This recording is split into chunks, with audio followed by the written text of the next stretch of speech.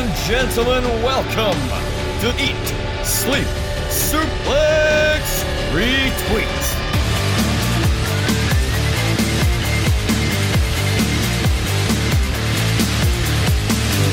What's happening, everybody, and welcome to this another episode of Eat, Sleep, Suplex, Retweet. I am your host. I am the champ that runs this camp. I am Steve Wilson. Jealousy will get you nowhere, guys. I discussed this last week. And tonight we will be continuing our rundown to SummerSlam with the latest in our Rebook, a pay-per-view series where we'll talk about SummerSlam 2016. Now, I am joined on this day where the podcast reached 10,000 listens. Hey! That's a better reaction. You should have had that when I said I was a champ.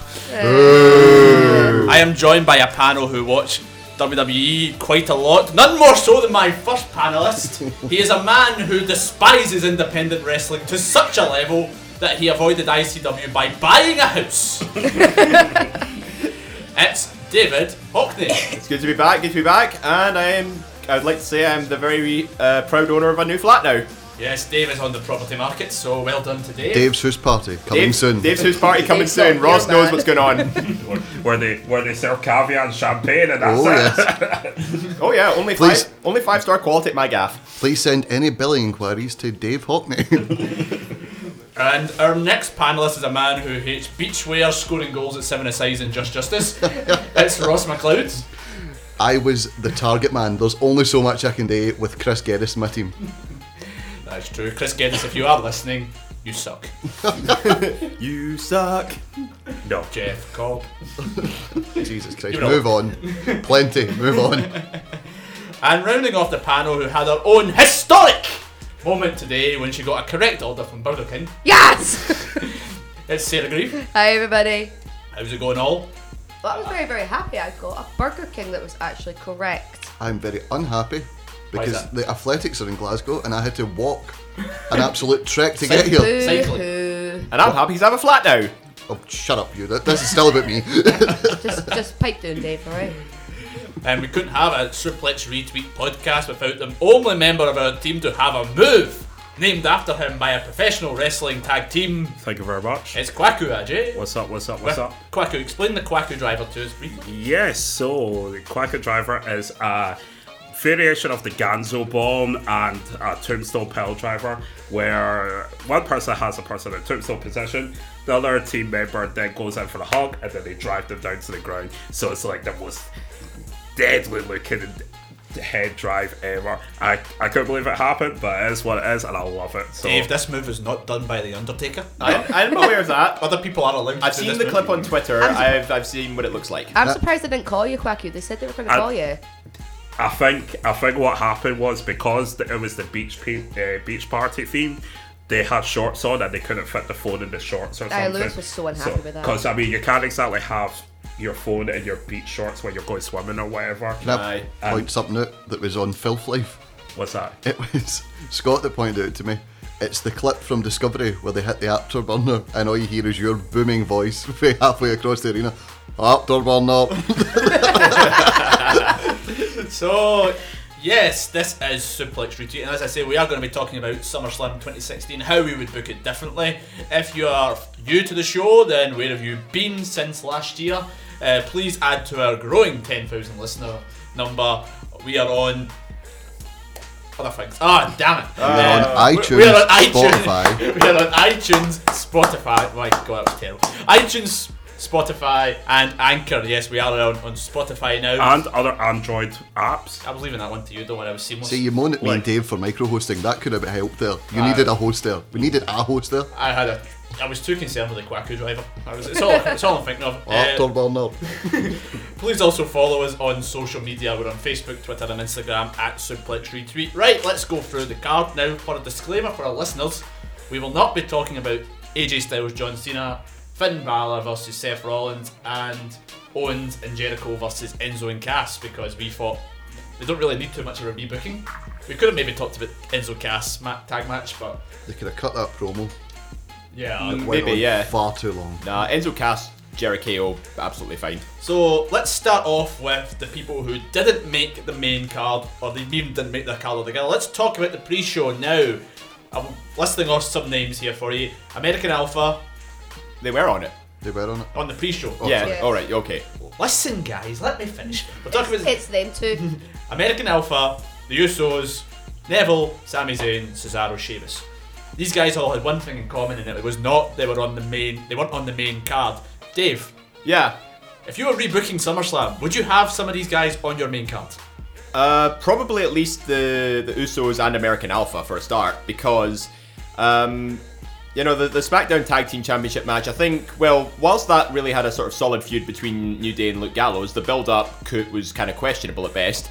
I think they missed a trick with getting more tag teams involved, particularly also the Hype Bros, the Fashion Police, the Ascension, and the Vaudevillains were also featured on the card as well. I'm okay with the Hype Bros. I'm okay with Ascension. I'm not so happy about the Usos at the time, maybe, but American Alpha, no. Ross? Yeah, I think it was right to leave them on the pre-show, and I think it was right just to throw everybody in, because SmackDown got a lot of the NXT guys, or a lot of the unused guys when it first came to the draft, and there was already so much on SummerSlam, there was no need to currently add a tag title feud because the tag titles weren't around yet. That basically made Backlash a better pay-per-view for the simple fact that not everything has to be on the one pay-per-view, so I think these 12 guys being on this show, completely fine. I think we could probably give the benefit of the doubt to this tag team match, but Sarah, match one of the best of 7 series between Cesaro and Sheamus. These two are meant to be getting built up as a big, massive, as I say, it's the best of 7 series, but they're on the pre-show. Should this have been on the main card to help hype things up? Probably. Your name's not Sarah. Jeez, oh man. Dave's been back 10 minutes. And I'm already causing havoc. David, does your new flat have the Lake of Reincarnation or water from it? It's got some water. Get some water from the Lake of Reincarnation. Some please. water? Get your plumbing fixed, man. Moving back to Sarah. Sorry, Sarah. On you. Cesaro and Sheamus. Well, I sit here patiently and be nice. No, see, with the hype of obviously bringing this up to the best of 7 series, like, they made such a big deal out of this. Like, the winner was supposed to get a title opportunity at the end of it. It's like, you two can't stand each other, but you're just as good at each other. We're going to find out who's better.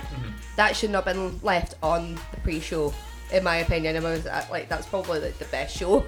Like, well, not even the best show, it's the best match on the pre-show. But definitely should have been left on the pre-show. Like, they should have, it could have opened the show. I wouldn't have said no to that even opening the show, but just the fact that they did make such a big deal. I mean, first of all, like, I will like to rebook this right here and now that Cesaro should have won that. He deserved it more than Sheamus, in my opinion.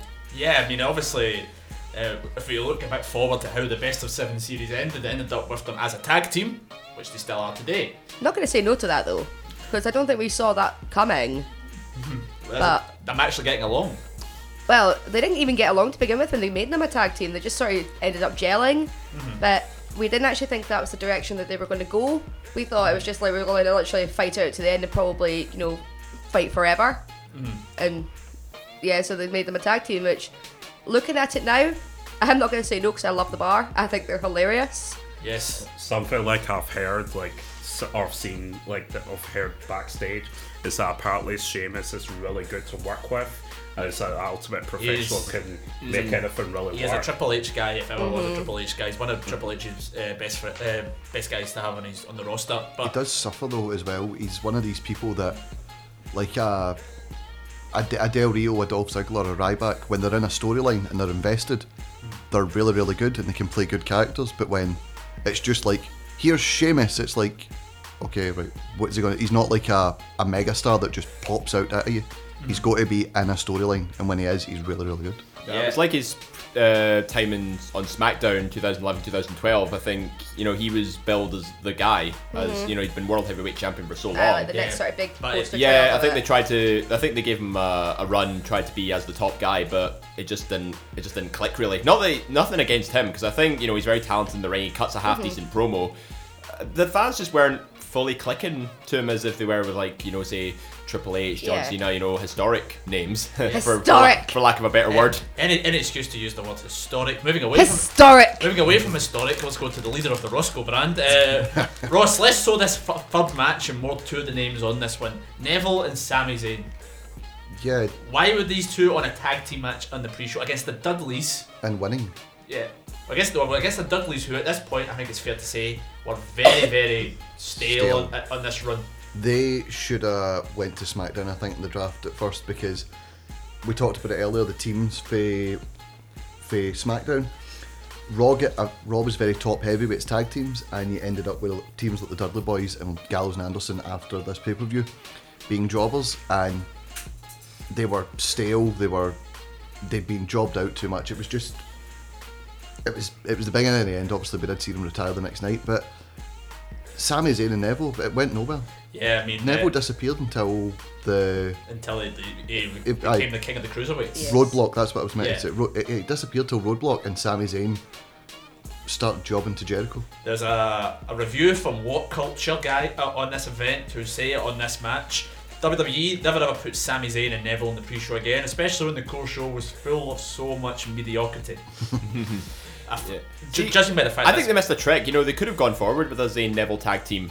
I mean, obviously, you know, it just came out of the blue, but, you know, obviously putting on the pre-show, maybe they were just testing the water with them. Yeah. And getting a big victory over the Dudley Boys, you know, that would put them straight on the map. And I've seen, you know, I'm going to show my my YouTube knowledge a bit here, but there are obviously a series of gamers who play Universe Mode from the WWE 2K series and stuff. Ross interviewed a gamer. Yeah. Yes, Simon Miller, currently available on Spotify, Anchor, iTunes, and all good Android podcasting sites. Yep. But yeah, there's another series. They put Sami Zayn and Neville together in a tag team, and they called them Insane Gravity. Insane Gravity. See, when like actually watching this match, I actually thoroughly enjoyed watching them two together because they're not the exact same style, but there's still the fast-paced competitors that you see, and obviously like they were both on like a very, very shameful losing streak, like both of them individually for such a long time. I wouldn't have said no to putting them together. Didn't Sami Zayn not just win the feud with Kevin Owens like about a month before No, this? it was the pay-per-view before. He won the feud, and They went nowhere. and Yeah. Neville, the SmackDown, the draft before Battleground, was picked as one of the TV picks. He wasn't on the supplemented draft. He wasn't online. He was named on Was it the air. network one? Yeah. Aye. No. He was No, like on the Was he actually on broadcast, yeah. TV? on the Yeah. actual broadcast. I think he was picked like the third round, and it was just like, what were they even doing? I can't get my words out. It's just, He still kind of questioned their booking of Neville to the point where he was right before he went on his absence that he's now on. He was booked to lose cleanly to Enzo. I mean, he suffered badly as well as a result. So, I mean, but I think they really missed a trick on creating a new tag team going forward here because, again, like I said, big victory of the Dudley Boys. It's on the pre-show, testing the water. I thought that's what they were going for. So I think they missed a trick. But in terms of the actual pre-show, I think, do we all agree that the big tag match should have stayed here? Oh, definitely. Yeah. Yeah, probably. Cesaro, Sheamus. That probably should have been deserved. on the main card. And with this match, it's kind of a mixed one on just the one side of the. it's kind of just why was it there? It was It didn't really because make a lot of sense. you look at the 12-man tag. No one's in the arena. It was like earlier this year we had 3 matches on the SummerSlam pre-show, and no one was in the building for the Hardys and Jason Jordan v the Miztourage, and it was just pointless. So yeah, there was no need for the Dudley. Maybe it was just like a one last hurrah. one last nostalgia drop. Like, let's milk this for all it's worth. Get them on SummerSlam, and then once it's over, it's over. But Yeah. Did Gallows and Anderson not basically retire them as well, like a couple of weeks later, because they were signed onto a Next year-long? night. They were put on a year-long contract because they returned the night after SummerSlam the previous year. Yeah, we'll talk about Anderson and Gallows a bit later on. God, that's something I would love to rebook. Right, let's go on to the first match I want to talk about on the main card, and it's the one for the, at the time, just the. What's that, sorry? Oh, sorry. Never mind. My bad. It was just known as the Women's Championship match at this point in time, but then it became obviously the Raw Women title. It's between Charlotte and Sasha now. I'll go to Sarah on this one. Sarah, this was interesting, the fact that we got a title change, and I think that was one of the main things that was questionable about this one, the fact the title had just changed on the draft Raw, and it changed again. July 25th it went and changed. But see, the only reason that they did it, Sasha got injured. Like, not too long before that, and like, because they announced the next good night that she was going to be out for 2 months, and then Bayley obviously crashed the party with Charlotte's celebration. See, good match that they put on, like, those two can always put on a good match, yet Sasha's suicide dive always gives me the fear. She should stop doing suicide dives. That's the first thing. Like, she nearly broke her neck. Dave's shaking his head. She looked like she nearly broke her neck with that suicide dive, but Yeah, maybe on that point, Dave Meltzer noted in his review after it, Banks seemed out of it for a short period and it was clunky. I think clunky is a bit of an understatement. Yeah, I mean, it was a weird, like, I don't want to start being a wrestling critic or anything. There were a few dangerous moves that were put down at the start of it. I mean, the guys at Cage Side Seats said that the match, it was fun, scary, but fun. And I think it was more scary than fun in my opinion. Yeah, I mean, Sasha always gives me the fear. It's like her bones are made of rubber or something. This kind of the kind of position she ends up in after doing those moves. Like I said, with that suicide dive, she just looked like she'd taken a Styles Clash, but through a suicide dive, really. Oh, that sounds painful to listen to even just. Exactly. think of. See, that's probably the best way to describe it. But see, if Sasha hadn't gotten injured, I would have actually kept the title on her because that's when the hot potato started happening. yeah, That was the kickstart. I mean, it's what kind of led after this, which was really bad about it. As you said we had the hot potatoing of that championship. I mean, should they have probably kept it on Charlotte for a bit longer? I mean, the one thing I was kind of thinking about this match is they're going to take it off Sasha. Why is she losing so clean, so quickly? Could they have had an interference, Ross? Would have been better as opposed to just losing clean? Honestly, I don't really know what to say about this match. Like you said, it was a bit clunky because obviously Sasha maybe got a mild concussion. She was injured as well, so you know, like, who am I if I can judge somebody's wrestling ability? I'm a fat man sitting on a couch talking about it. But this rivalry was good for the in-ring quality, but it just dragged so long, and it's just I can't look back on it and rebook things just knowing that it lasts so long. And especially since Hell in a Cell wasn't the last match. They had a Hell in a Cell. I hated the build up to that Hell in a Cell as well, but then they went again because they put them in a Team at Survivor Series, and then they put them in a match on Raw again, and then they put them in an Iron Man match, and it's like, why? It's far too long. They were great matches, but it's just save a bit for later. Yeah, I mean, we don't need, you can kind of rebook this without just looking at the actual event itself. I mean, Dave Meltzer, noticed that this match was nothing close to the Raw match. Now, let's look. Should they have done that match on Raw to start with if they were going to do this? Did it take away from this match? Yeah, absolutely. I think they pulled the trigger too soon with this feud. The match on Raw, the draft night, should not have happened, in my opinion. I think they could have built it up to SummerSlam, make a nice slow build, lay the foundation for a good storyline. Injuries, they'll just happen as they come and go. So you could have had Charlotte retaining through nefarious means, or if Sasha didn't get injured, maybe she could have won it at SummerSlam, and then that would continue the feud back and forth. But the whole hot potato aspect of it, I think it just killed the whole vibe of the feud. In terms of the match, what do you, other than the bumps aside, what do you kind of think of the match? Did you think it was a good match? Would you have changed anything about how they actually went in the ring? Oh no, you can't question the quality of ring work the two of them put on. I think, you know, if you put them in the ring, they'll deliver. You just need to give them something to work with, either character-wise, story-wise, and just don't hot potato it for the sake of, you know, giving them multiple title reigns in such a short space of time. Yeah, like you mentioned at the start, we weren't going to talk about Balor Rollins because you can't rebook an injury. I think that's the same with this. It's a case of, if you knew Sasha was injured going in, maybe tell her, right, I know we want to perform, it's, you know, our second biggest or third biggest pay-per-view, depending on who you ask, of the year, but you're going to have to, for the good of your health, rein it back a bit, maybe go a more technical style of wrestling, maybe let Charlotte take the lead because she is a great technical wrestler. I mean, don't get me wrong, I mean, Sasha's countering of the Razor's Edge doing her best Ravy Davey impression. Oh yeah. Dave, why are you laughing? You don't know what we're talking about. I know who Ravy Davey is. You don't know what why we're talking about this. Yeah, thought so. Silence speaks for itself. Sarah, you got any other points on this? Just match? other than the, just more the fact that there was some things that went heavily wrong.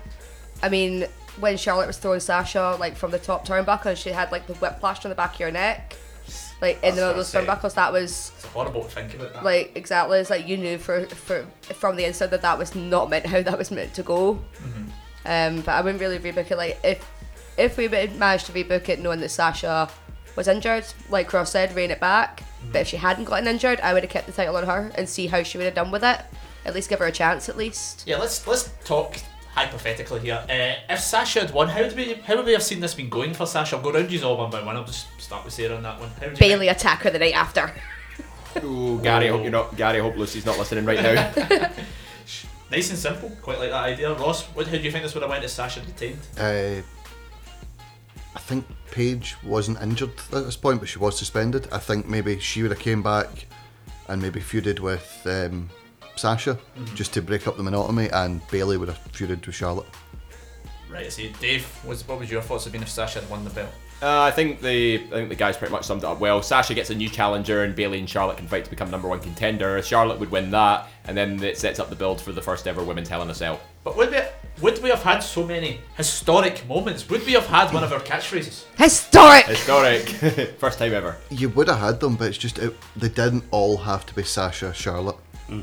I think I think Sasha is a great wrestler, but at times it's like she wants to move too quickly, and either she's not in the right position or her opponent's not in the right position, and it can cause uncomfortable moments like the suicide dives, like the double knees. She doesn't always hit that, and like it's Edge and Christian that always say you've only got so many bumps in your career. You need to be careful with the ones you're taking, and I think just in general Sasha should rein it back. I see. Another point I was like, it's just going quickly on what Ross was saying, obviously that it's always like Sasha and Charlotte. If you listen back to the All Women show, the historic All Women show, we do actually talk about this, saying that why does it always have to be Sasha and Charlotte? Why can't you, and Alexa as well, why can't you give the first evers to somebody else? Like, obviously, yes, Becky was the first ever SmackDown Women's Champion, but she deserved much more than just that.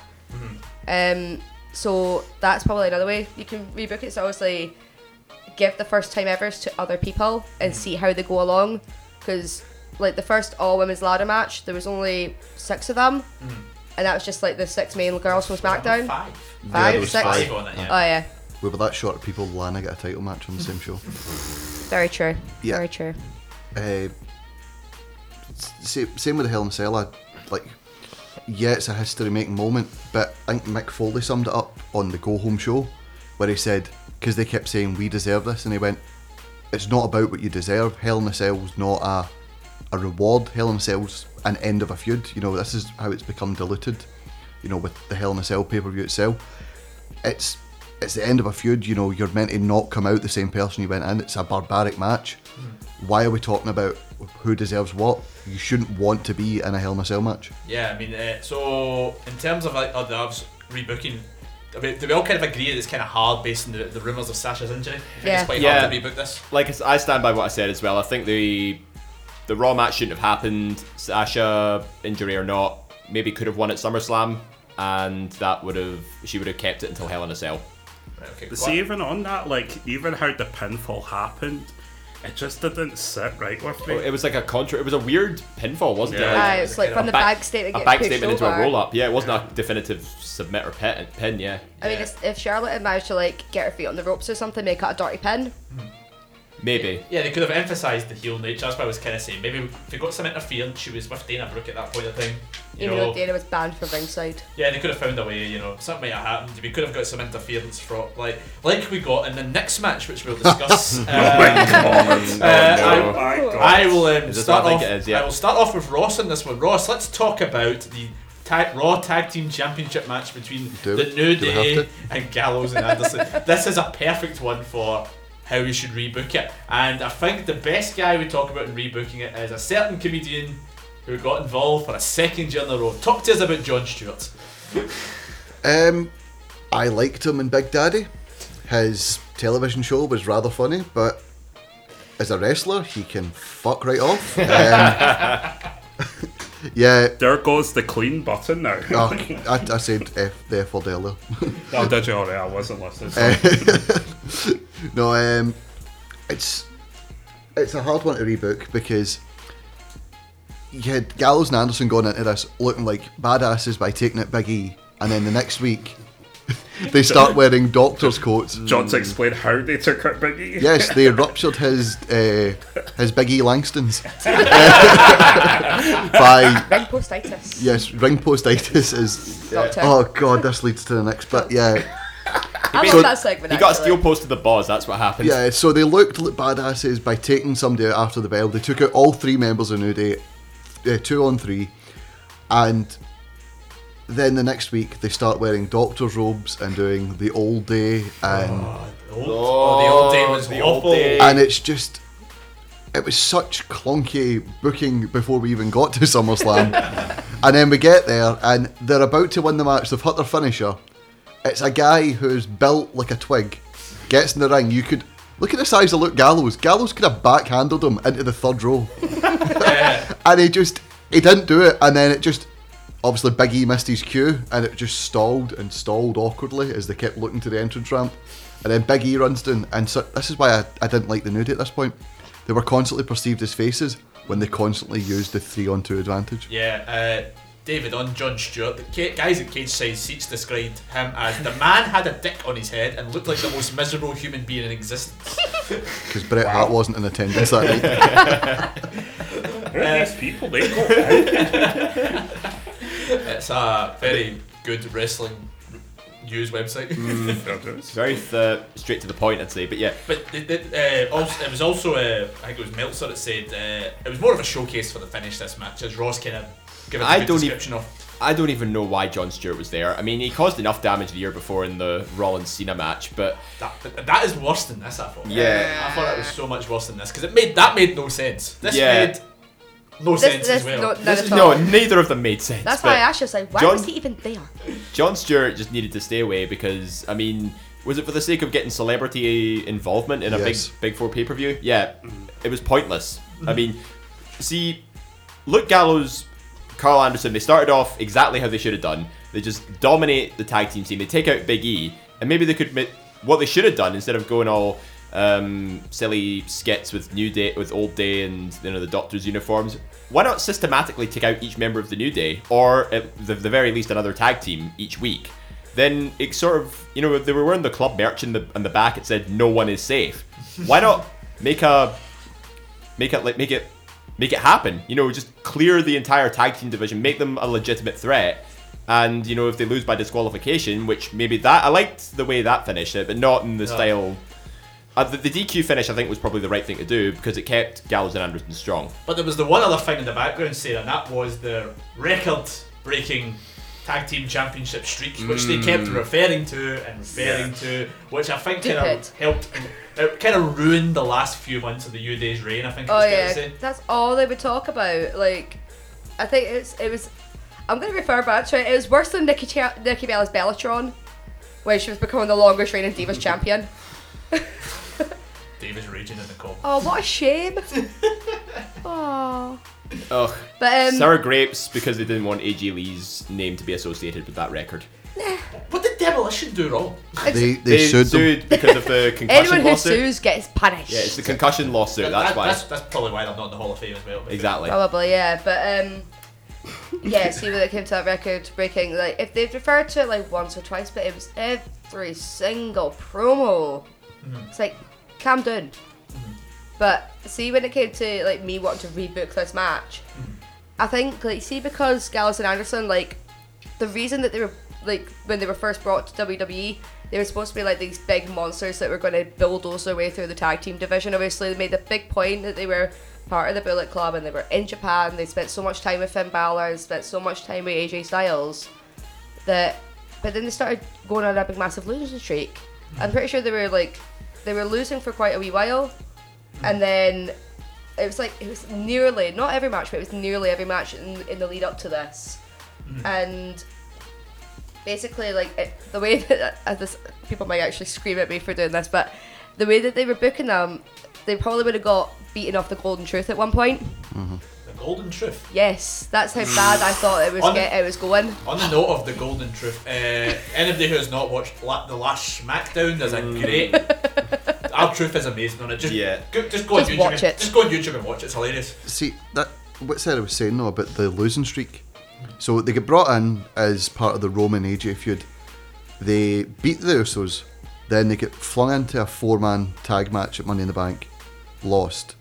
Then they lost at Battleground in a 6-man to further the Cena AJ feud. So they were sort of background players of the other team. And then all of a sudden they started being portrayed as the badasses that we knew them as. And then like I said, the next week they were wearing doctor's robes and hanging about, That did nothing for that. hanging That a- was skit. It did nothing for it. having a jar with a pickled egg and formaldehyde, which was meant to be Big E's testicles. Did you notice that Big E drank that Yeah. that water? I know. Yeah, and then spat it out. I don't think it was meant to be drank, and then he realised, like, It's oh Jesus, no. crap. I don't think it was Big E's finest night. I No. don't think it was MD's finest night in that, but yeah, What I will say about the jars, I did actually kind of chuckle at the different sizes of them Yes. according Yeah. to the labels on it. I did find that funny. Did you like the And wee John Stewart one that was like yeah, totally? the John Stewart with little like a test strip It's kind like you of can thing. fit an almond in it. Aye, but Big E's was a full blown big jar. this is sorry, when we also talked about the New Day's historic, I hate saying that word now, you've stole it, reign. It was, they didn't defend it at Fastlane, they didn't defend it at WrestleMania, they didn't defend it at, what was the next pay-per-view? I think it was Over the Limit, No, Payback. Payback. So they didn't defend it there, and then they were sort of all over the place. They were on a show, off a show, on a show, off a show, and then all of a sudden they start talking about a historic reign. You're like, you haven't defended it. 3 pay-per-views in a row, you sat in the sidelines. What happened to 30 days? Yeah, exactly. Tell that to Brock Lesnar. Tell it. Oh, yeah. Well, he's a part-timer, but they're full-timers. There is a slight difference, but also the fact that they had the freebird rule, they had no excuse for not defending it. Yeah. Why they couldn't just do a 3-on-4 match for the tag titles at WrestleMania? I think that was a missed opportunity. Who knows? Yeah, totally. But so I think it's a shame that there's so many things we've talked about in this match. The match was solid until the ending. I think it's kind of solid, as in not Not terrible. not terrible, but solid. Would anybody else like to have seen Jon Stewart take a bump? Yes. Yes. I would like to have seen John Cena get his arse bumped at the door. Yeah, at least he should have took a magic killer at least. Oh, that would have been great. That would have been amazing, actually. That would have been worth the They should have just got a better about- celebrity to begin with. Took him out at the start. I think that's what they should have done. So- Take him out at the start of the match. I'm kind of sensing just from the chat that most of these kind of would have liked to have seen the New Days run end here. Yes. I would like to have seen a better finish to the match, but sorry, just Sarah mentioned another celebrity. Yes. I wonder who she wanted on. Well, yeah, because obviously he's a Slammy Award winner from just that one match that he had at SummerSlam, and that's Stephen Amell. He was a big, massive crowd drawer. I think that was actually the first time I'd watched SummerSlam in so long, and I will not even deny it was because of Stephen Amell. And also I was just like, holy crap, he can wrestle. Who's that guy he's wrestling with? Ah, this is awesome. Stephen Amell, who will be having his singles debut at All In against Yes. Christopher Daniels. And Christopher Daniels will fail that's Chicago. something I never thought I'd ever hear say. He's going to retire him. It's going to be great.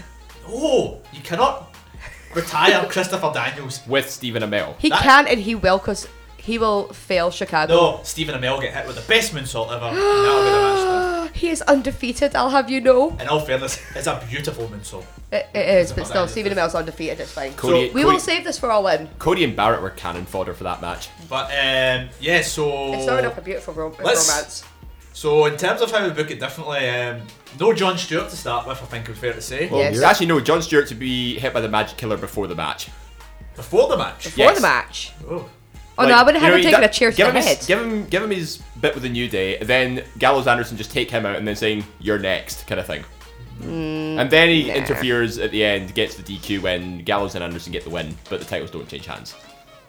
No, I would have just had him getting punted into the audience. That would have been amazing.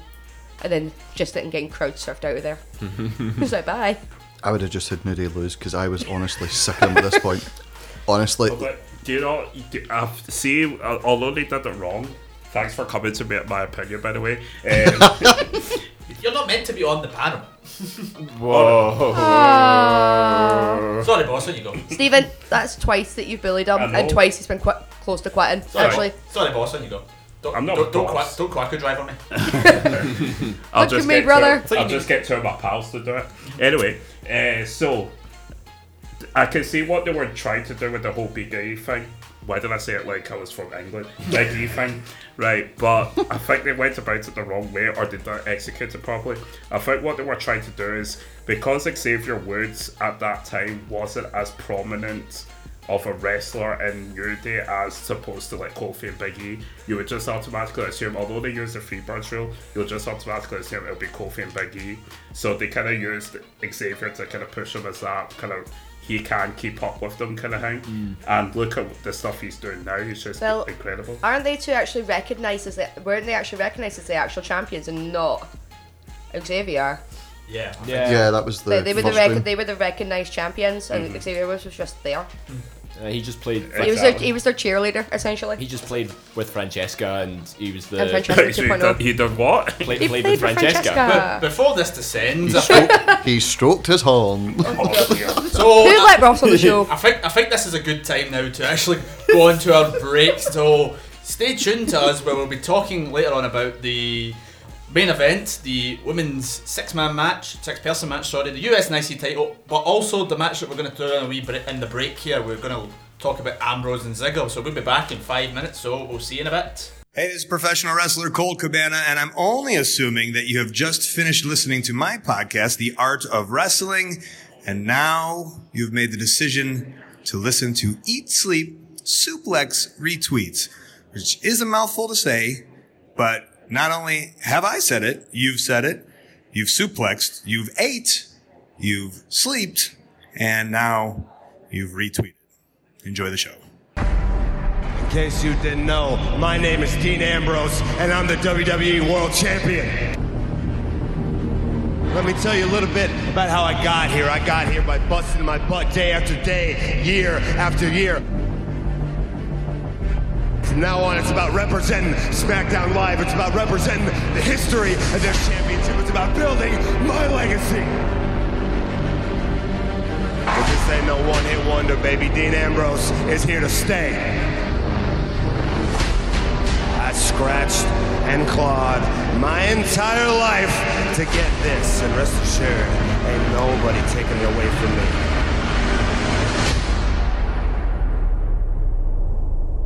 You and I are honestly pretty similar. You're a little off in more ways than one, but you want to talk about scratching and clawing? You're looking at him.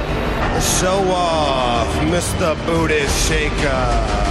You too worried about what these fans think of you, what these fans chant at you. You too worried about what the office thinks of you. You're too worried about what people say about you on the internet. You're too worried about stealing the show. You'll steal the show like you always do, and you'll make all the highlight reels, and you'll do all your fancy moves, and the crowd will go nuts, and we'll have a great match, and we'll really tear the house down. Yeah, Dolph, you're gonna steal the show, and I'm gonna do what I do, because I know who I am. I'm a winner. You're gonna steal the show, and you're gonna lose. Ambrose, you want to know who I am? The kid from Cleveland who went to his first ever WWE live event when he was 5 years old and said, one day that's gonna be me. I'm the guy who walked on at Kent State University, broke records in wrestling, hoping that one day I might get my foot in the door and get a shot at being a superstar. I'm the guy that for the last 7 years has been disrespected, undervalued, overlooked, told one day that I'm not good enough and told the next day that I'm too good. You want to know who I am? You want to know who the hell I am? I'm the man that's going to walk into SummerSlam, burn Brooklyn to the ground, beat your ass, and become champion because I am that damn good!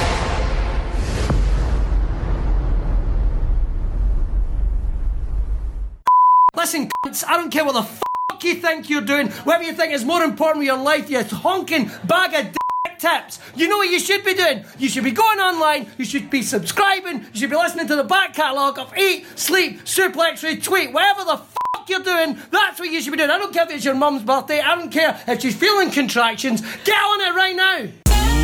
Ladies and gentlemen, welcome to Eat, Sleep, Suplex, Retweets. Welcome back to Eat, Sleep, Suplex, Retweet. I'm Stephen Wilson and I'm joined by David Hockney, Ross McLeod, Sarah Grieve and Kwaku Aji, and we've been talking about how we rebooked SummerSlam 2016 to mixed results so far. Before we get back on it, I would like to thank Colt Cabana. Yes, the king of wrestling podcast, Colt Cabana. Until we came along. Yeah. Yeah, so big thanks to him. We just got 10k, calm down now. Every kingdom started with a single brick. And now we have 10,000 of those beautiful bricks. Exactly. I think he gets 10k an episode probably. It's crazy.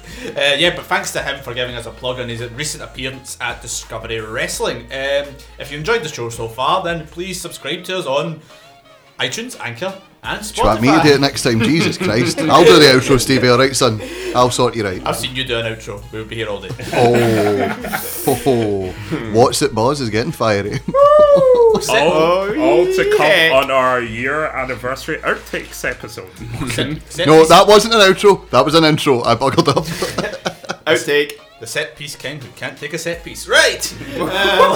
Let's now go on to the match which we just had and the break that the promo for. It's Dean Ambrose versus Dolph Ziggler for the World Heavyweight Championship. Yes, this was meant to be for the biggest belt in the company. And it went on in the middle of the card. Yep. Raging at this match still. Yeah. Why were you so raging? This was a match that could have been great, but This was a I match. think it fell flat in so many people's opinions. This was a match that was carried by Dolph Ziggler. We talk about people being poorly booked. Dolph Ziggler is a personification of someone that's been let down by creative time and time again. He is so good, and I don't think people can have a go at him for being uninterested at certain points for the simple fact that he knows it's not going to last. But he carried this feud. We talked at the break about how he knew this was his last chance. Not a wrestler, oh, this is my last chance. No, he knew there was too many people coming up for NXT. He knew this was his last chance. And when it got to the match, it seemed every time Ziggler built up steam, Ambrose, who was meant to be a face, was playing a heel and just did not seem interested. It's just, he slowed the pace down, headlocks, arm bars, just not caring. And people always talk about at WrestleMania 19, Triple H burying Booker T. He hits the pedigree and then waits an age to pin him. 23 seconds. Yeah, Dean Ambrose hits the dirty deeds, kneels up, looks the ref in the eyes, and then gives a wee arrogant, like, come here, it's over. Hits him with one finisher and then pins him. And it was like, yeah, right, we got a great Dolph Ziggler Miz feud after this. Great, smashing. That was an amazing feud. We get loads of good matches at it.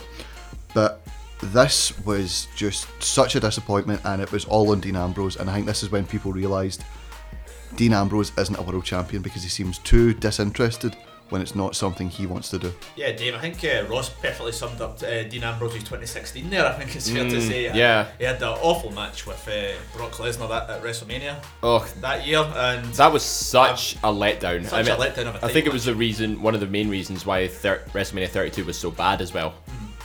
But yeah, but you can't really entirely fault Ambrose for that match because he wanted all those spots with the weapons and stuff. Brock just didn't care. I thought you were talking about the one with Ziggler we're talking about. Oh right, well, you can blame him for the Ziggler one. Yeah, the build up was fantastic. I mean the stuff Ziggler went through to get to that point. He wins 6-pack challenge, which included John Cena, AJ Styles, Bray Wyatt, Apollo Crews, and Baron Corbin.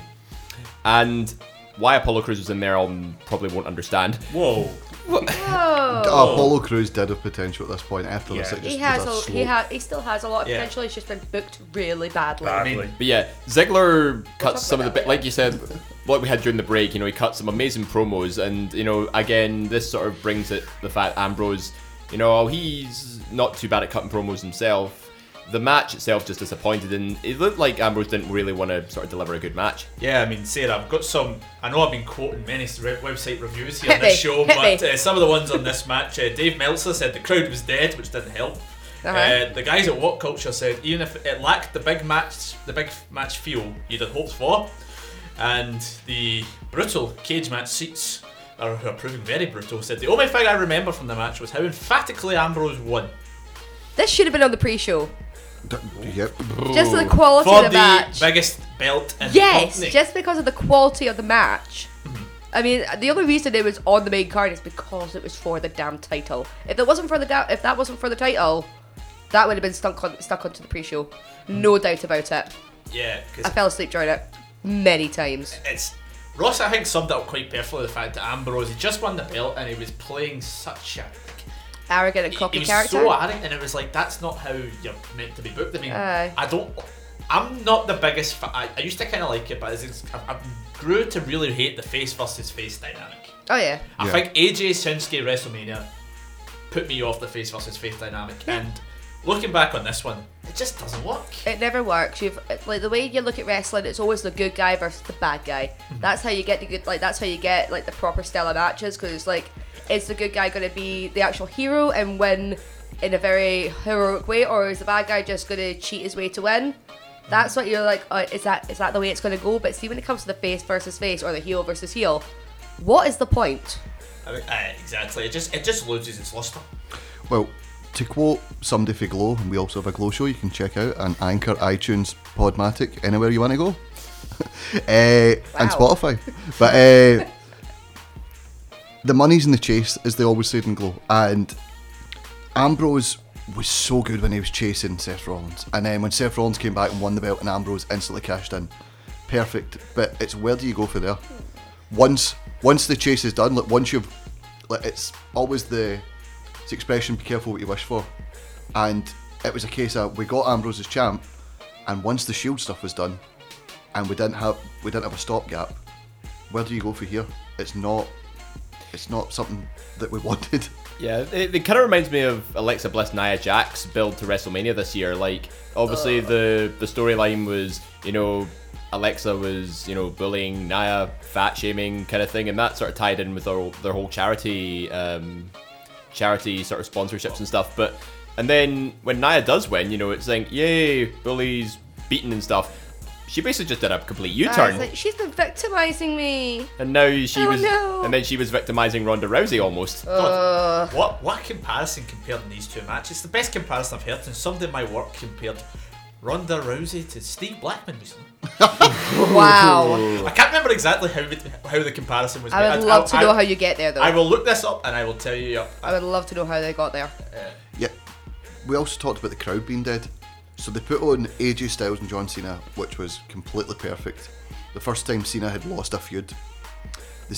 Cena left his, armband the ring and went away for 6 weeks. And then you put that horrendous New Day segment with Jon Stewart on, where Big E drinks a bottle sack. Available on X videos now. Oh my god. And then you... At least we know Ross's Google search history. Oh, you don't want to see my Google search. No, but then... Wow. Oh, you're giving away too much here, Ross. Then you expect the crowd to be perked back up after seeing a perfect match and then an absolute dog shit match to get excited for your WWE title match. Like, this is why SummerSlam, Sucks. although it's a big 4 pay-per-view, it shouldn't be 4 hours because there's no gimmick to SummerSlam. Yeah, I mean, obviously we're talking about rebooking it, but this one, it's hard in the way to reboot because you can't really rebook another title match because there's bugger all people on the card who could fight Ambrose for the belt. I mean, AJ was the only other one, and Cena, they were fighting each other. Who else could there have been? So Baron Corbin? Kane! Baron Corbin! Well, Ambrose Corbin, they had Baron Corbin, what? I don't know, he could have had a surprise victory in the six-pack. I'll be mentioning Baron Corbin later actually, on, by no, the way. let me ask you this. That six-pack number 1 contender match, that included John Cena, AJ Styles, and all the other names I said before. Who would you have put money on to win that match? Styles. John Cena. Styles, Cena, exactly. He could have been Ambrose Cena. Didn't Styles get pinned? Yeah. He did, he's yeah. the one that got pinned. AJ And Styles get get pinned super off kick. as Dolph Ziggler, guys. Quack, are you getting any points to add in this? Yeah, it was interesting.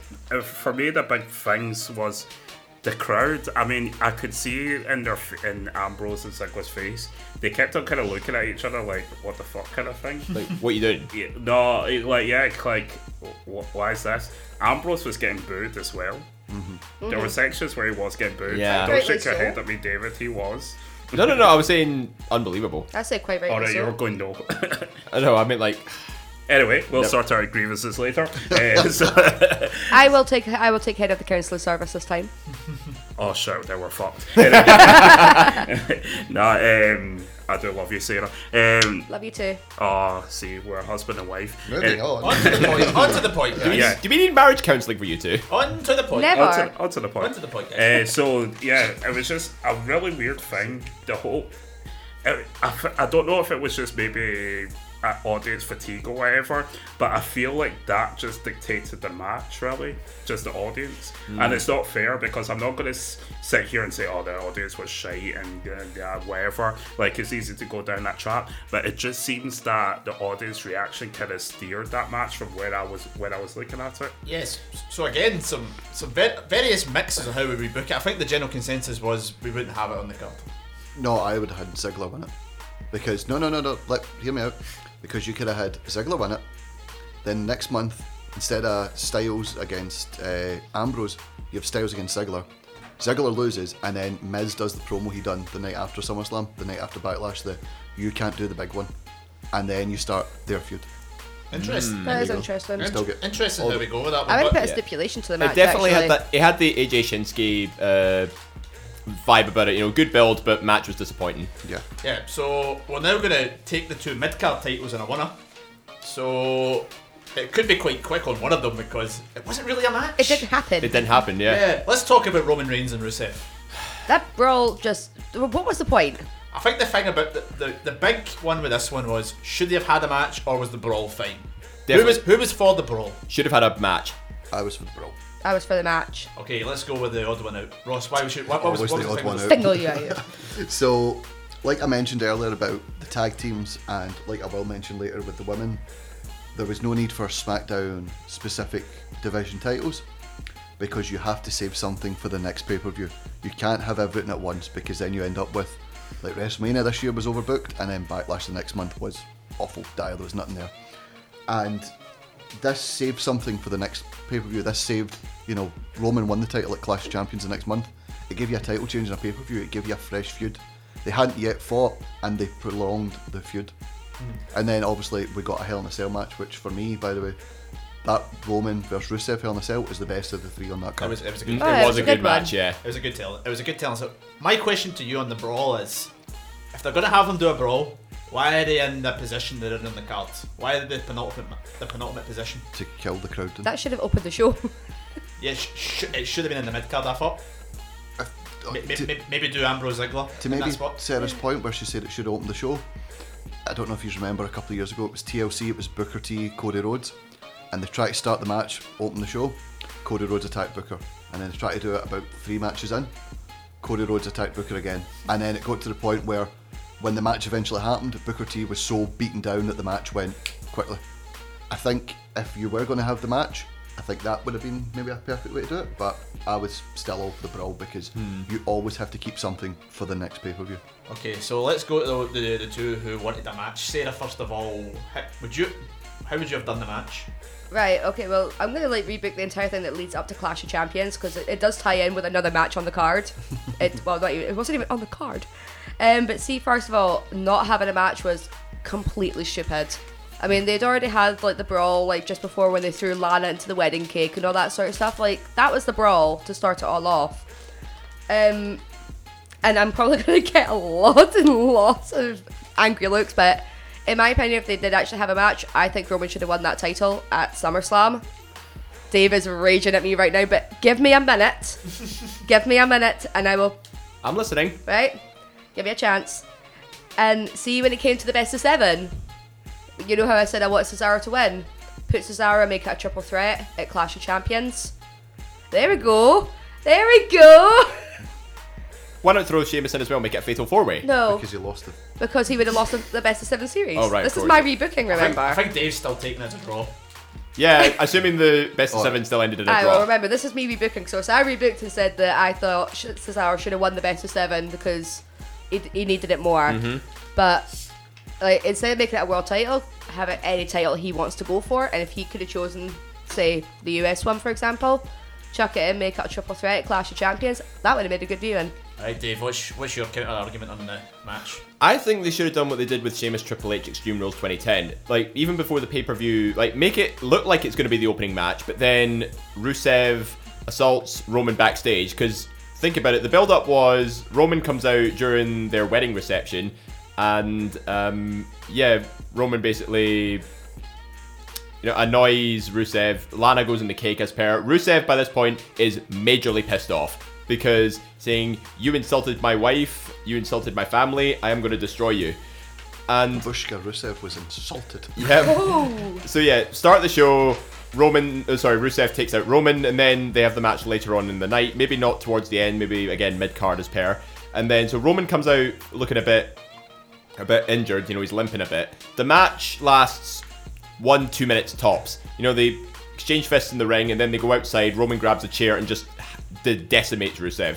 Or it could be the other way around. Rusev could just grab a chair and keep beating down Roman.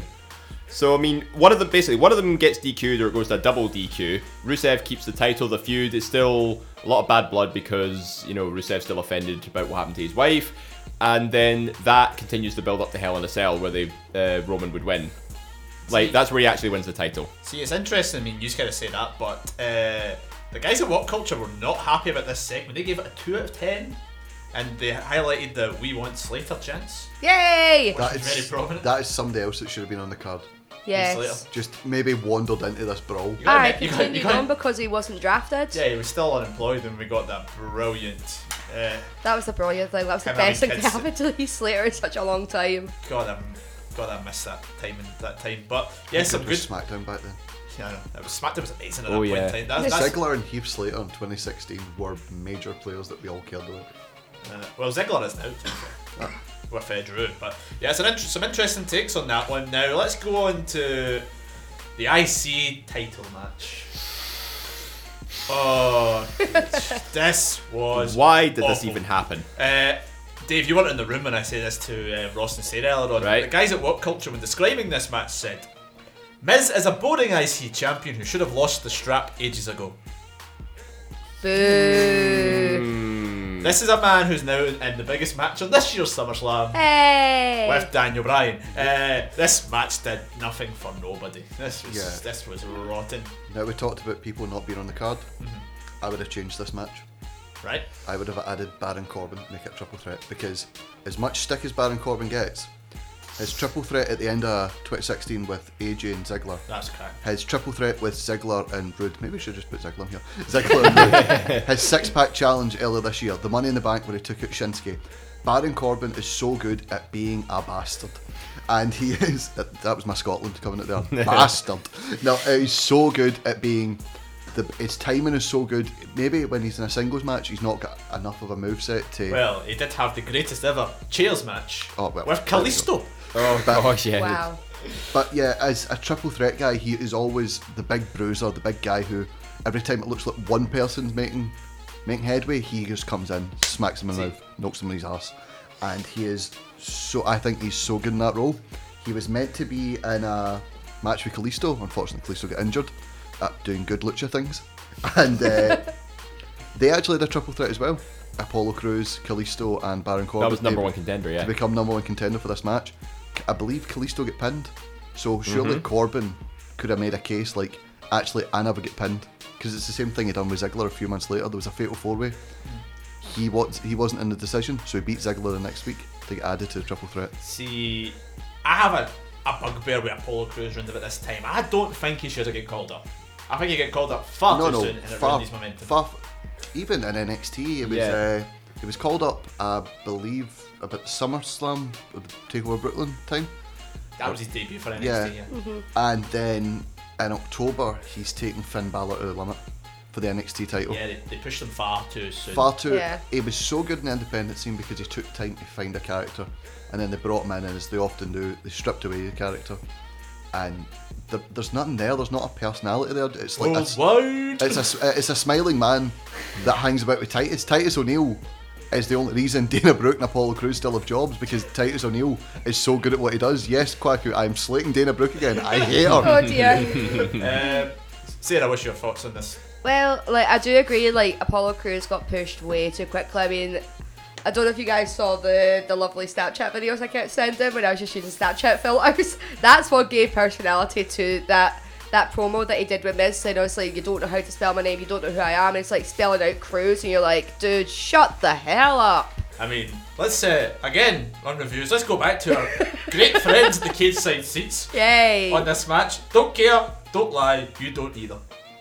I don't disagree with that. See the one thing I do disagree with, right? Obviously, the way that they were building up is that Apollo Crews was like this big athletic guy that he could do quite extraordinary things. He got beat in 5:45. Yeah, it was rushed. It was so rushed. I mean, they could have made it a little bit longer, Yeah. not make him look as weak. I mean, Dave, your namesake says that the best thing about the match was Maurice's outfit. Yes, Dave Meltzer commenting on fashion. that was incredible though. That she's got good fashion. She does. She always I does, love yeah. Maurice. Dave Meltzer, who buys these polo shirts at £3 for a pound. Did you serve him? May as well. Dave, we do lots of grey shirts. Stop wearing the 3 same washed at once. Dave, do you have anything that you would change in this match? Other than it not happening? Well, I think Miz definitely should have still defended the Intercontinental Championship. Triple Threat definitely was a good option because I think Corbin, he had the stature and the personality to at least make an interesting feud. But again, that would have created a heel dynamic, which we weren't not a fan of. It also, though, leads to the next month because, as I said, obviously you need to leave something for the next month. You need to leave on to the next month. The next month, Cruz and Corbin started feuding and fought a backlash. You're doing something that WWE don't do a lot, and that is thinking. Forward planning. I think the best thing, actually, they could have made with this is make it a fatal 4-way. Miz, Cruz, Corbin, and Kalisto. Kalisto? No, Kalisto was injured. Really, Kalisto? Oh, was he injured? He was injured, right. Okay, assuming he wasn't injured, it would have been a fatal 4-way. Obviously, David is very big on health and safety. Yeah, I don't want to see people get injured. I'm paying you, get your ass in there. But yeah, it should have at least had 3 people in there. Like, see, one thing I do disagree with the comments that were made. The Miz's Intercontinental title reign was one of the most entertaining things I've seen in a long time. Every single time he's held the belt, it's always been so entertaining. It wasn't boring. It was Apollo Crews that was boring, unfortunately. But that's not his fault. Can I just say as well about Apollo Crews? I mean, when he came to NXT, I blinked and I just about missed him because he was there for 3-4 months at most. Barely. No, he debuted on the Brooklyn show. Yeah. And got called up the night after WrestleMania. The following. All right, so he was there for at least 6 months. Right, but even still, that's such a short stint of time. He didn't really achieve much. And then he could have stayed in NXT so much longer, honed his craft. Again, take Finn Balor or whoever the NXT champion was at the time. He would have got great matches out of them. Joe, I think it was at this point. Yeah, give him a character, give him promo skills, give him a manager for crying out loud. But I think Vince just took one look at him and he thought, "Hey, you're big and muscly. I'm taking you." He's got a manager now. Titus. Titus, yeah. And he has a staff extension as well. Where have they been recently? Feuding with the Authors of Pain. And getting squashed by the Authors of Pain. Exactly. And it's been painful to watch. Living swiftly. At this stage now, I think Apollo Crews is a lost cause. So we've got a triple threat match, a fatal 4-way match. It should have been longer, and Apollo Crews should not have been anywhere near it. I would have been happy with a Miz TV segment. I quite like. I think the IC title should be defended on the next show. Yeah. Why shouldn't it be? Yeah. Have a Miz TV, but turn it into a match. Who would you put against them if it wasn't Apollo Crews? Kane. No, you're not your brother. You know what I probably would have done? Taken Sammy and Neville and put them into a triple threat. Really? That would have been my pick. Sorry, I just clicked on it. Somebody we could have mentioned earlier for the world title match and for the IC title match. Who's that? Bray Wyatt. He's a SmackDown guy. Yeah. Bray Wyatt wasn't on the card, was he? Nope. I would have put Bray. I would have put Bray somewhere. I would have put him against Miz. Maybe you could have done that then. Like have Apollo about to win a triple threat fatal 4-way. And then the lights just go out. And then the lights go out and come back on. I would have been creeped Sister Abigail, yeah. Yeah, because Orton ended up concussed after the Lesnar match, so concussed? He was just about dead. Anyway, he nearly died. We'll talk about that later. So you could have had that for a month and then lead into the Orton joining Wyatt family, blah blah blah. Interesting. That Orton Wyatt family could have went somewhere, but it just fell flat. But yes, some interesting points in the IC title match. I'm glad we didn't just get my opinion, which was can it completely, because it was awful. I'm now going to hand the floor to our resident expert on this topic, Sarah. Can you tell us about the 6-person women's match? Can you start us off on this one? Oh, that's the first thing I'm going to say about it. I think, first of all, the best thing about this match was Eva Marie not wrestling. That was my first point of it. Agreed. Right? She was at Spa Weekend with Dave. Totally. Mm-hmm. Totally. Liking Dave. She likes the accent. Calm down. But Put that tongue back in your mouth. Ross.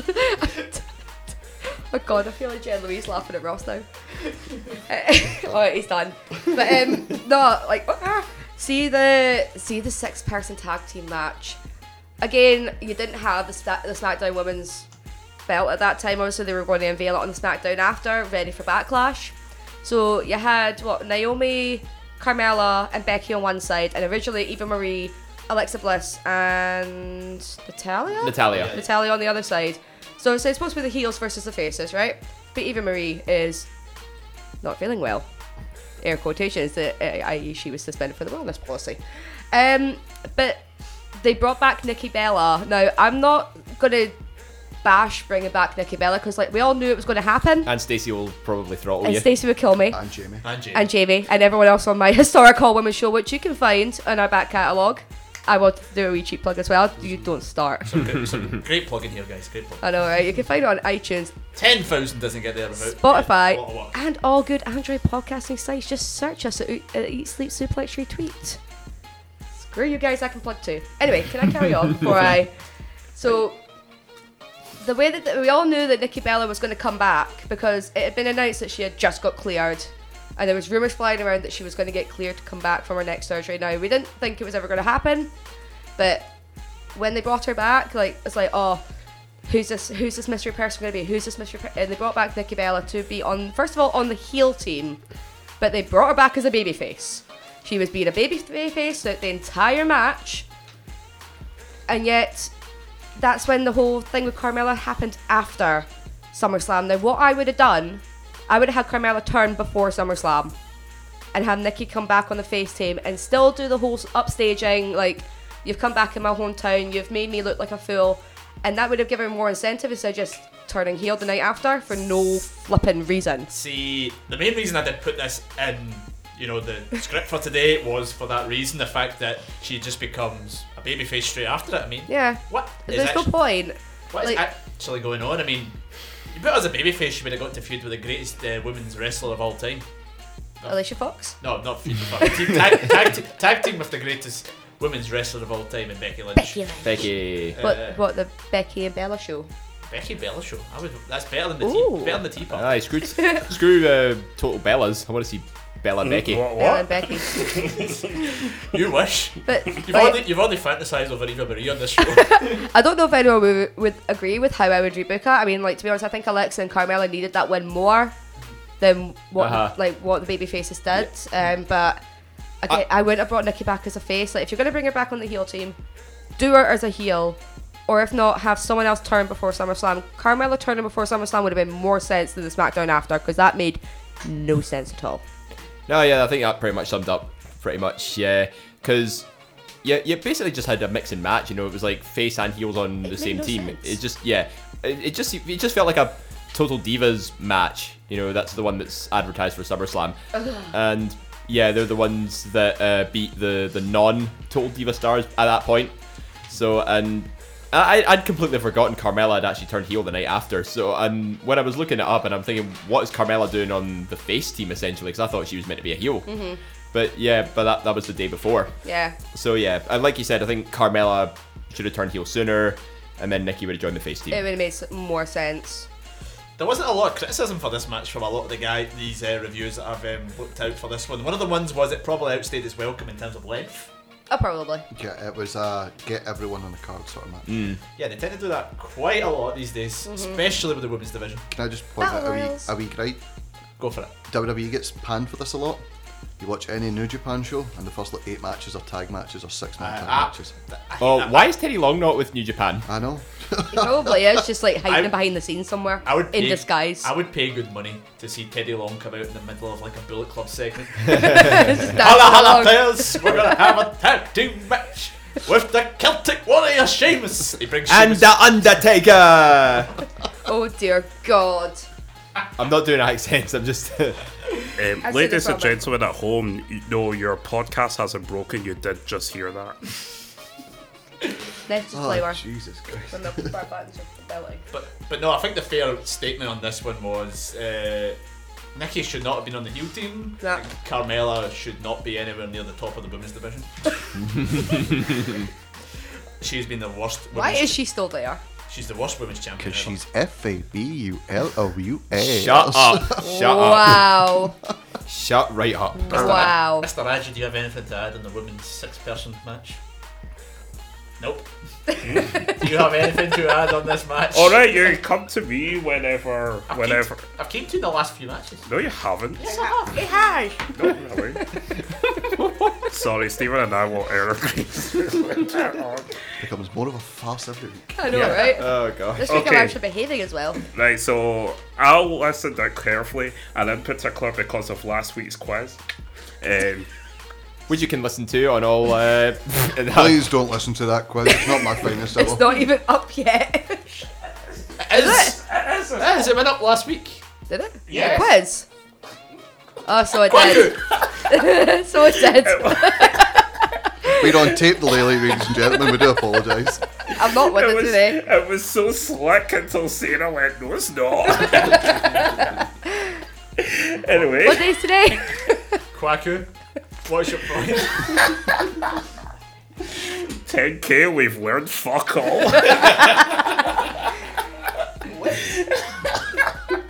So yeah, because of Ross's quiz last week, I listened out carefully for Eva Marie's announcement that she wasn't going to be there because of the fans or something. Yeah, she was suffering from exhaustion and anxiety brought on by hostile WWE crowds and was vacationing in the British Isles. Of all places to go as well. Yeah. Specifically Scotland. British. Did it say British Isles? It said British Isles. Dave's back garden. Yeah. She was off to Cornwall for the weekend. And much like Nikki Bella's theme song, David could look but could not touch. Is that why that time she sent out a tweet saying, I'm in Clarkston, Glasgow? I'm in Clarkston, Glasgow, send help, he's dying me. I've sent out the flares. Yes. Also, it was quite weird to see Nikki in what's known as what would have been the heel team. Because she was acting very much like a face with a whole return and everything, and like pandering to the crowd and stuff like that, and also the awkward hug at the end. And it was also quite interesting to see like Alexa Bliss, because that was the time when she was a kind of up and comer. Like now she's like basically the main woman on Raw and stuff. It was quite interesting to see her as an up and comer and stuff like that, and also Naomi. But another thing about it was, again, the crowd were a bit off key. Yeah, it was in that really bad spot I on think the card. everyone thought Bayley though, because Bayley, she did debut the next night, but she had been rumoured for SummerSlam. She did get the big, like, you deserve it and clap when she took Asuka to the limit and left Yeah, it would the have night been. before. It would have been. We all knew she wasn't going to go to SmackDown though. As a heel. Well, I don't know if it would, but Again, you still could have had Carmella turn and had Bayley coming on the babyface team. we've done the same problem again. So it's a hard one, but I think it's fair to say Nikki should have been a face when she came back. We're now going to go on to the main event of the evening and the main event of our show. Alan Lucas is his favourite wrestler. Yay! So gutted he's not in this show. He would have went to town for about 15 minutes on this one. Yes, we're talking about Brock Lesnar versus Randy Orton. First question I'll ask everybody one by one. I'll go around everybody. Dave, main event, yes or no? No. Ross, should that be the main event, yes or no? Yes, because of Brock Lesnar being in it, because before everyone got tired of him, he was a big match player. He had just came back from a UFC win. It was rescinded, we won't talk about that. But he had come back from being a two-sport athlete. Knowing the finish is hindsight. That's, we're rebooking this on hindsight. That should have been a main event. Sarah, should it? Dear God, no. Okay, I'll start off with you this one. How would you have changed this? Kwaku, sorry, how would you have done? No, it should have been a main event, because I just think the build-up was just pushed on us. Like, for me, it wasn't a real story behind it. It was just shoved down our throats kind of thing. And told, oh, these are two big guys, so we should all love it. Okay, I'll now go back to Sarah. Yay! Hi guys. Sarah, how would you have done this differently? Well, like you see, I do agree with Kwaku. Like that build-up, they did push it on us. It's like, they broke onto the scene at the exact same time, but it's been so many years in the making. Again, don't shake your head at me. That was one of the promos in the build-up to the match. Yeah. No, I knew that. I'm just saying. He shook his head at me though. I think he was shaking his head at the promo. Yes. Oh, right, okay. But anyways, it's so many years in the making, and yet, it shouldn't have made event. I mean, why? Like, see, they were making such a big deal. Obviously, I know that we're not going to talk about it, but they made such a big deal about Raw not having a top title. That is what, like, Finn and Seth should have main evented, because it was like the big new title that they were fighting for. Having these guys close the show, if it hadn't happened in the way it did, maybe, but it made me feel so uncomfortable. Like it just looked like Lesnar was actually intentionally trying to kill Randy Orton. Yeah, I mean, a lot of the reviews on this match say a lot of people felt uncomfortable when Meltzer thought the finish wasn't planned. He thought it was meant to be kind of brutal, but not as brutal as it was. Some people. Did he have a razor blade attached to his elbow? No, it's just It's the cage? muscle. friction to friction. Yeah, it's just. And the corner of the bone. Even our brutal friends at the cage side seats thought this was a bit more uncomfortable than anything, and it was maybe a wee bit too real. As well as that, the guys at What Culture were disappointed that it was another Brock squash fest. Oh yeah. Which, Ross, my personal opinion, I don't know, this was kind of to me the start of the Lesnar downfall. To me, I've not really enjoyed Lesnar since obviously around about this point in time. It was a poor Lesnar match, but see, to be honest, I loved Randy Orton in this match. Randy Orton was using his quickness in this match. Randy Orton was showing us how good he can be when he doesn't slow the pace right down. He was jumping up and hitting him with RKOs, he was hitting him with punts, he was, flying out of nowhere. You've been quoting off other reviewers. My favourite one was still Paddy Power. When Randy Orton get leathered for about 10 minutes and hit Brock Lesnar with an RKO, and they put, "This is why wrestling's the best fucking sport in the world. Do you see Rory McIlroy doing that? Do you see Freddie Flintoff doing that? Do you see Roy of the Rovers doing that? No, what a comeback for that Randy lad." But I enjoyed it for what it was, but it kind of did lead to the downfall of Brock. Yeah, I mean, there's one thing I would kind of change about it as well. I'm coming with Dave on this one. We talk about WWE being the McMahon's personal playground in some ways. Why did Shane McMahon come out? Why? What is the point in Shane McMahon? Because he's the best Wrestler in the world. Was it Jeff Jarrett now? Jeez. Shane McMahon's involvement, I do not understand. Like, the draft hadn't happened yet. Randy wasn't a SmackDown superstar, neither was Brock. Well, Brock was like... No, Randy was SmackDown. Oh, was he? It was a cross-brand. Oh, right. Part of the build-up was that Randy Orton showed up on Raw. Right, yeah. Well, Shane McMahon wasn't the commissioner of SmackDown by that point. He was. Oh, He was. Was he? Yeah. Yes. The brand extension had already happened. Oh, right. Mr. Oh, this was before the draft, right? Mr. No, this was Mr. after the Analyst. After here. the draft. Mr. Analyst. Sorry, I'm getting my doesn't know his It was the history. whole I'm getting my dates mixed SmackDown up. versus They- Raw. I've been away for far too long. I'm Yeah, just but rusty. you were Mr. WWE, They Dave. announced it the day after. No, the day. What was it? No, no, it was it was SmackDown. it was Battleground. No, it was before Battleground because they done the comeback promo and it Yeah. said we're revealing Brock Lesnar's opponent because people weren't watching SmackDown at the time, so they put it on that. Why didn't they just do? I was going to say, like, if people weren't watching SmackDown, they could have easily just done it on Battleground. During the interview with Jericho. Yeah. And then that's when Randy could have, teased the no supplements necessary jibe and stuff, and then that would have been the base for a feud. But it definitely should have main evented. That's all I can say. Yeah, Dave, I need to give you a bit of benefit of the doubt. You spent the last week trying to tune in your TV, so Yep. you've not really had the proper chance to research this match. Exactly. You would have liked to. So, how's that going, by the way? It's going well, actually. Almost there. Have you got a channel yet? Have I got one? Not the WWE network, clearly. Nope. Let's go. Let's talk about the elbowing now. Yeah, Could we have exactly. done- Sarah's been elbowing me all night. Can we fucking stop it? You wish. Was this necessary? Did we have to see this? Could we have done without this? Could we have just had? We'll get Kwaku's input first. Is the sky blue?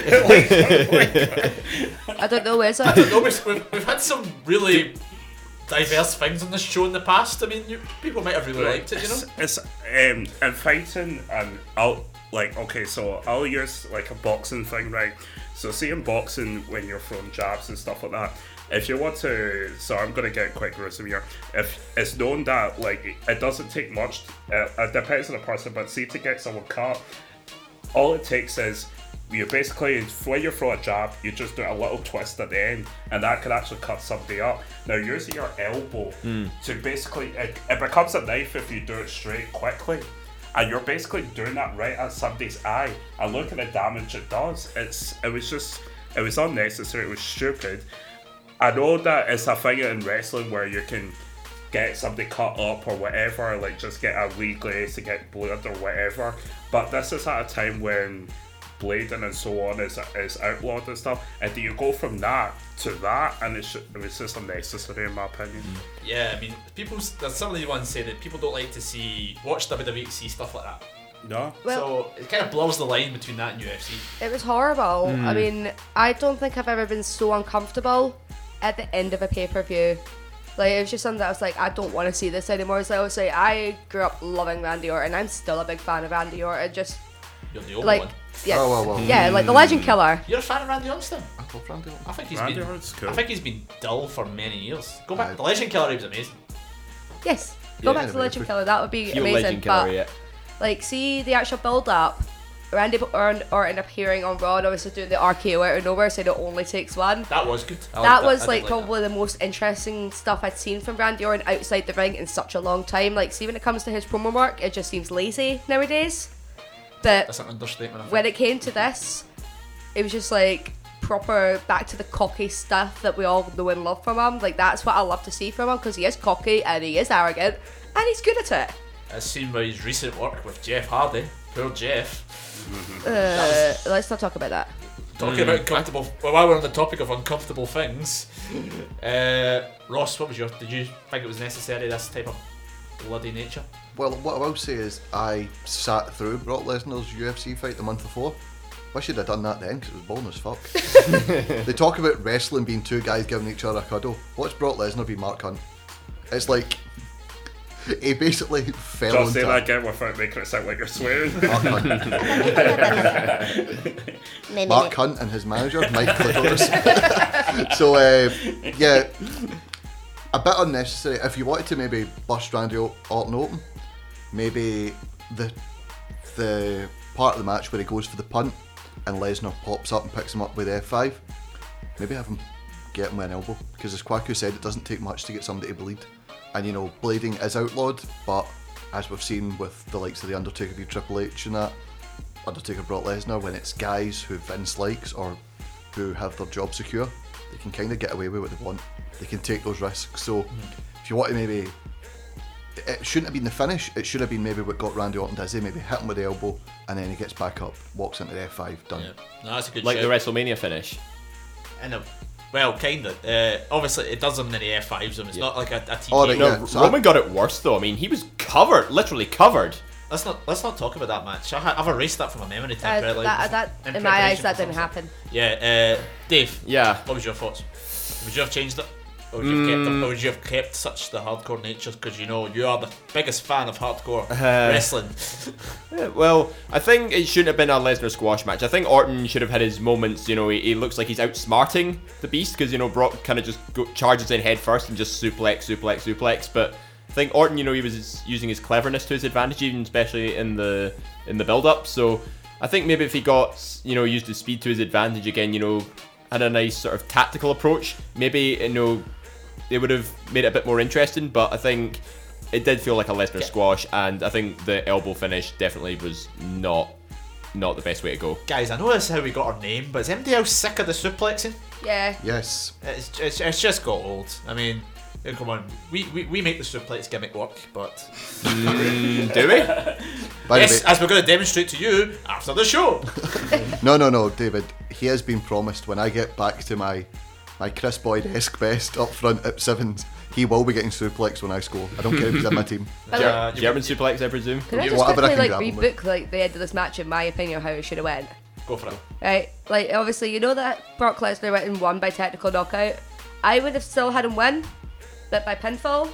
Give me a minute to explain my fantasy booking for this, right? Because this is very carefully planned out after I actually managed to watch it. So see, like you could have had like so many like eventful things. Obviously, like reversing the F5 mid-air Right. Into an RKO would have been outstanding. to catch like Lesnar with an RKO. That was like next on my little list actually, Dave. Yeah, so that would have been fun. Or an F5 through the announce table, like something like spot fest exciting in the match, but like, and then yeah, there's that ending that should never have happened. So Should you never had have that happened. one, Ross. You would have had the elbow to the F5. Lesnar Elbow win. mid-air, and then when he gets back up, walks into an F5. Dave, would you have went with Orton, or would you have still went with Lesnar? I'd have gone with Lesnar, I think, but just barely. Kwaku, anything you want to add on this? It's a hard one. Well, obviously, none of the elbow, no arcade thing. See, to be honest, just because of the build-up, I didn't really care who won, to be honest with you. I didn't really want this to be so. Yeah. Nah, they made it more about brand supremacy. It's like, oh, the guy from Raw is better than the guy from SmackDown. I just wanted it to be a good match, good turn and forward, both equal, not like a squash. Both people, like, at least, if you're not going to give us a great build-up, give us at least a great match. It was Brock Lesnar's third SummerSlam main event in a row as well. And see the one that wasn't, 2013. Guess who it was? Punk. CM Punk, yeah. That was his best one as well. Yeah. Do you know what else got me? So at Survivor Series, the teams for Raw v SmackDown, you could have kept the same except changed Randy Orton for Luke Harper, who was already outside, and then you could have done Randy Brock too. Look, with this finish, that should have went somewhere. And it went absolutely nowhere. I know we had Goldberg Brock at the start of Survivor Series, but we could have saved that for the abomination that was Roadblock. Well, it was meant to be, what's his face, Shane McMahon against Brock Lesnar. Yeah, I'm kind of glad that never happened. I think they Shane tried. McMahon would have died that That's day. why Shane got involved as well. I think it was to build the feud up between Shane and Lesnar. That's fine that didn't go anywhere though, because that's the Brock Lesnar sort of, like, you know, when he attacks Josh Matthews and Michael Cole and Jerry Lawler and JBL and all that. He doesn't care who he hurts as long as he gets what he wants. You know, he threw a car. What I did to Heyman recently. He threw a car door into the crowd. Oh yeah, I remember that. And then battered a car with an axe. So the Shane McMahon thing didn't really need to go anywhere because it's a simple case of, you're in my way of getting at this ring. That could have just been an excuse, like, or you annoy me, I want to hit you. That's basically Brock Lesnar gimmick. Or just be like, right, this is it was like creative for just relaying the fact that here's your next opponent. He was just like, nah. Yeah, basically. But we at least got Shane McMahon AJ Styles, which was an absolute amazing match. But surprisingly, on that one, I think it's time to close the book on our booking card. I'd have to say I like our SummerSlam better. Our SummerSlam was much better. That is why we have 10,000 listens. Oh yes. That's why we have 10,000. Join us next week when we'll talk about Kane's role in the card. It'll be me and Scott for an hour and a half yelling, Kane should have won this match. You and Scott, just Scott. Put Scott the room himself and just be like... Scott could do that for at least 2 to 3 hours by himself. Kane is mayor! Well done to Kane, by the way. So yeah, that has been our rebooking of SummerSlam 2016. Now in the coming weeks, we've still got more SummerSlam to come where for some reason we've let Ross host again. Where he'll be previewing this year's SummerSlam cards. Ross is hosting next week? Yes. Yes. I've had to pick up the slack in this one, Stevie boy, so I'll give you a week off. It's alright, because it can only go downhill from there. Because then Dave's hosting again. Hey! With our Family Feud show. We're also going to be previewing All In. Yes. And then next month is where all the really good stuff kicks in. We're going to be talking about CM Punk, Brock Lesnar. We've got a show all dedicated to trainees and trained wrestlers. So that's a full panel with actual trainees and trained wrestlers. And also we're going to get historic again at the end of next month with all women's panel show number 2. Yes, we're back by popular demand. Can I just actually make a point for David?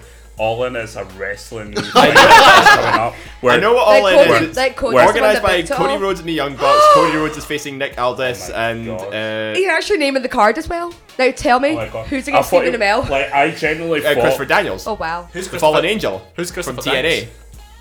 Holy crap. Oh my god. See? Who's Christopher Daniels' tag team partner? Me.